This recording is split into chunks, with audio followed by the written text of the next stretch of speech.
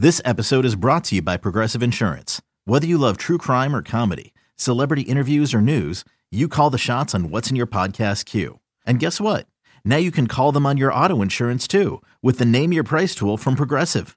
It works just the way it sounds. You tell Progressive how much you want to pay for car insurance, and they'll show you coverage options that fit your budget. Get your quote today at Progressive.com to join the over 28 million drivers who trust Progressive. Progressive Casualty Insurance Company and Affiliates. Price and coverage match limited by state law. Welcome back. Welcome in. This is Country Roads Confidential. At earsports.com, I am Mike Casazza, offering up a quick listen here about West Virginia's roster situation, specifically the transfer portal and how they'll use that to address the roster situation. Welcoming in Chris Anderson. Chris, this is kind of a fluid situation. It's indicative of roster management in college football, college sports in this year of 2022. You have a plan when the season ends, and then the shelf life is really brief for that plan. And the same is true for every subsequent plan because players leave. And then you get into spring football and your needs may change for the better or for the worse. We have been tracking this from when it was 7 scholarships to now 6 scholarships. And even when we got to 6, the needs maybe have changed because of a player who's entered the portal. That would be Nick Troy Fortune. Would not be looking out for the Christmas card from the football office here if I was the Fortune family. But we also have, 13 more spring practices coming up, actually 12 more spring practices by the time you hear this. And a lot is going to change. We've already seen some ideas for how they'll address the roster holes, the depth chart holes with who they have on campus. We know that some solutions are going to be here later in the summer to plug some holes. But also, Neil Brown has laid out that of the 6 remaining spots, 3 are claimed. Whether or not by an actual person, we're not sure. But certainly they're going to designate a position, which leaves 3 more kind of up in the air and maybe at the mercy of the rest of spring football. Let's begin with what Neil Brown has said. Where will they definitely devote scholarships between now and the first game?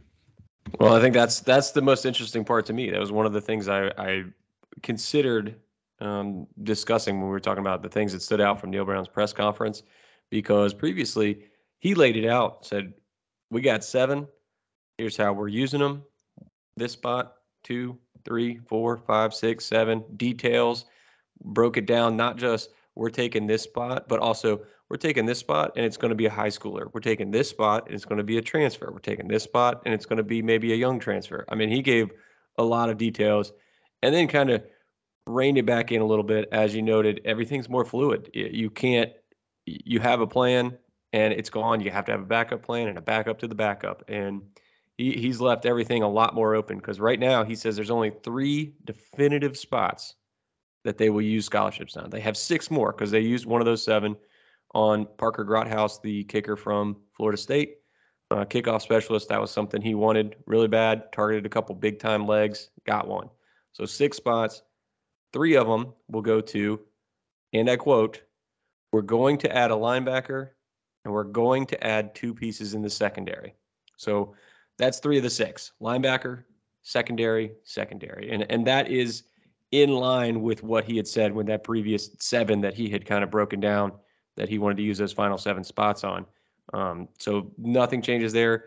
Nothing really surprising either, because since that update, the only real roster moves that have happened was Josh Chandler-Semedo, linebacker, changing his mind, and Nick Troy Fortune, cornerback, leaving. So makes sense. Linebacker, 2 pieces in the secondary. Do you think, in your mind, Mike, are those the 2 spots that are the most important for the transfer portal for West Virginia right now?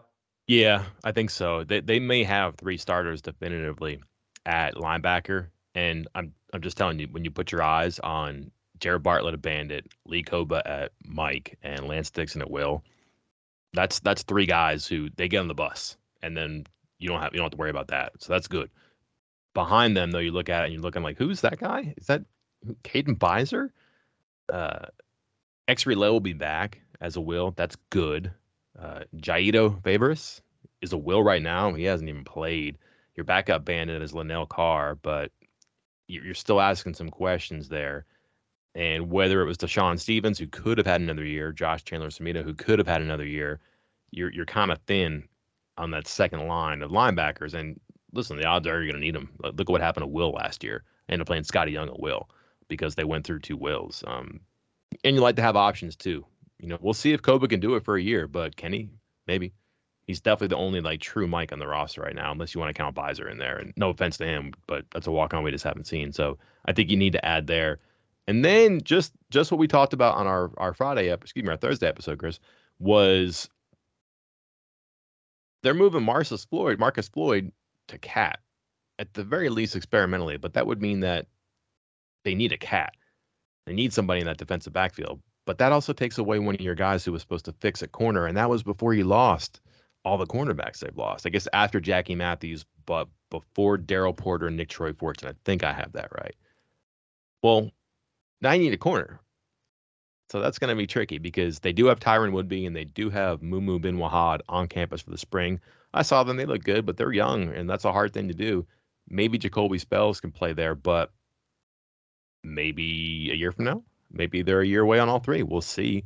I think you got to try to play him as true freshmen because that's what you have to do now, or risk losing him to the portal.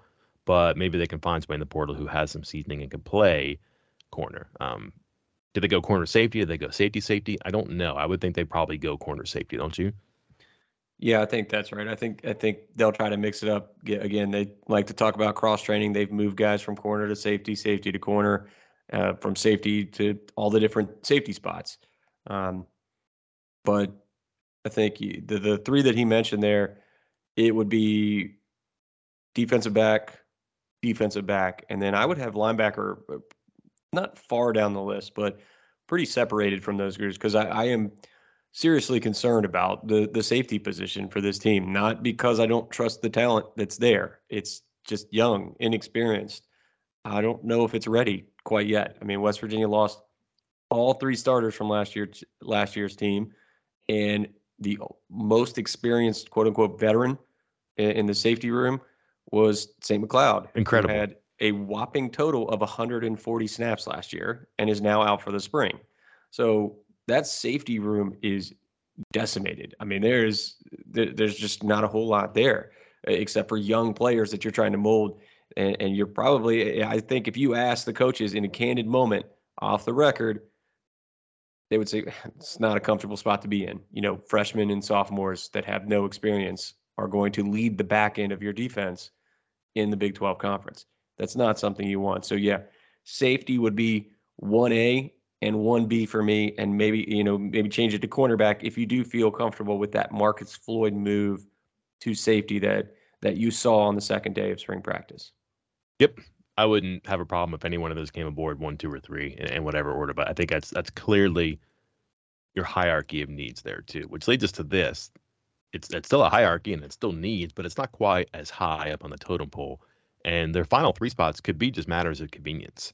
But establishing that order is even kind of fun or critical because they're not without needs at other positions. In fact, their number of needs or number of positions in need might outnumber 3.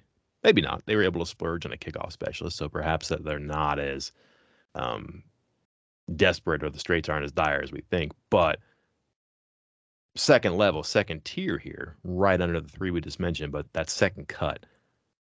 What's first? What's in the group to be considered? What would you cut? That's just, you just got to say, hey, you know what? We got to make it work of what you have because these other 3 positions or these other 3 scholarships are going to these positions. I would not even consider offensive line or running back. I'm talking in running back. Well, I don't want to say I would not ever consider. I would not consider an offensive line or running back transfer or defensive line transfer for that matter, unless a literal first round NFL talent just dropped into your lap. Because one, I think the running back room is very good. It's deep. It's got 4 guys, young guys, and a little bit older guy. So you have nice class balance there. You have good talent. You have versatility. I think you can spread out the reps among a couple of those guys, and I think everybody's pretty excited about it. Offensive line, all 5 starters back. They've moved some guys around. You got some young guys and even some like sophomores and juniors that are in that second string that have shown some glimpses and that they feel comfortable with having a second stringers and you have a very good recruiting class coming in on the offensive line, all of them coming in the summer, all of them kind of understanding that, yeah, they're going to redshirt. So you're building a nice foundation there. You're restocking that room. I don't see a need really there at offensive line or running back. Defensive line, not really either. I mean, you don't need starters. I don't even know if you need somebody in the two deep. Maybe you get somebody else like Zyke Lawton if you're concerned about some of these younger guys sticking around, knowing that they're probably going to be second and third string this year, and understanding that you might lose one or two of those defensive linemen after spring when they come to that realization. So maybe that's up there, but I wouldn't even consider those spots. I'm with you. I don't want to go into great depth here for a purpose of time, but I would say that any position could use the first round pick, right? Yeah. And so now who would you close off? Let's just say a reasonable West Virginia level transfer. Like that's what you're gonna get. And that's rude, that's inexact, whatever, but hey, people who will reasonably transfer to West Virginia. I would not go defensive lineman because I don't think you're bumping anybody who needs to be bumped. Because are you bringing in someone to take Jalen Thornton's spot? I'd rather have Jalen Thornton. You know, you've invested that time in it. Let's go. But also, you'd be harming a Hammond Russell or Braylon Dudley, who's got a chance to have a chance, but they're going to have to seize it in the fall. And if you move them out of the way, who knows if you lose them? So I wouldn't mess with defensive line, and I largely agree with what you're saying there too. Offensive line, great point, and I think a similar concept to what we just talked about with the defensive line. Receiver intrigues me because I always talk about, man, if they could have an alpha receiver, boy, that'd be terrific. Someone who just frightens the defense. And again, I'm also exempting that first round or that clear NFL talent from coming to West Virginia. I'm saying a reasonable player. But a reasonable West Virginia level transfer probably has a spot on the field for West Virginia's offense. That said, they have Cortez Branham and Jeremiah Aaron coming in the summer. Jarrell Williams is already here.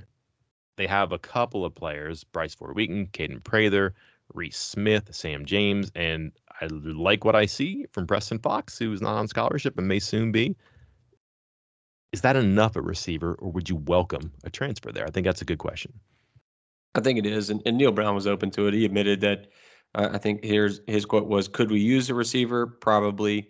Do we have to? To be determined." And said, "Quote: I want to wait and see how it plays out because he does know that the two junior college guys are going to be there in May, which is a little earlier than some other guys. But um, if you feel like you have needs elsewhere, do you want to use a scholarship on a guy that's going to be, a second or third string receiver? Don't know. Don't know if that's something they want to do at this point. So, yeah, again, that might be another spot where you're saying, hey, let's wait and see where our biggest needs are, maybe even after spring. Because keep in mind, some of the big names that have transferred have happened after spring. West Virginia's got a few of them.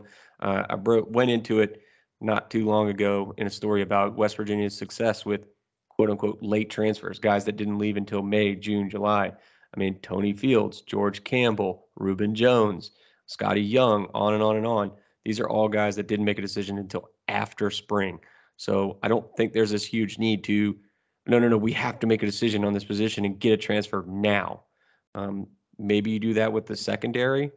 Maybe you do that with linebacker. Maybe you just wait and see what's available after spring when other players are transferring as well. Okay. Let's do quarterback. Why not? I'm saying exempt first round picks, NFL guys, but this is a school that at least has a chance to entertain the idea of JT Daniels. And when you look at West Virginia's exemplary results in the Big 12, it's been with Will Grier, quarterback. When you look at West Virginia's quarterback history, it's been transfers of the Jarret Doege, Austin Kendall, Skyler Howard, Clint Trickett, that level transfer quarterback.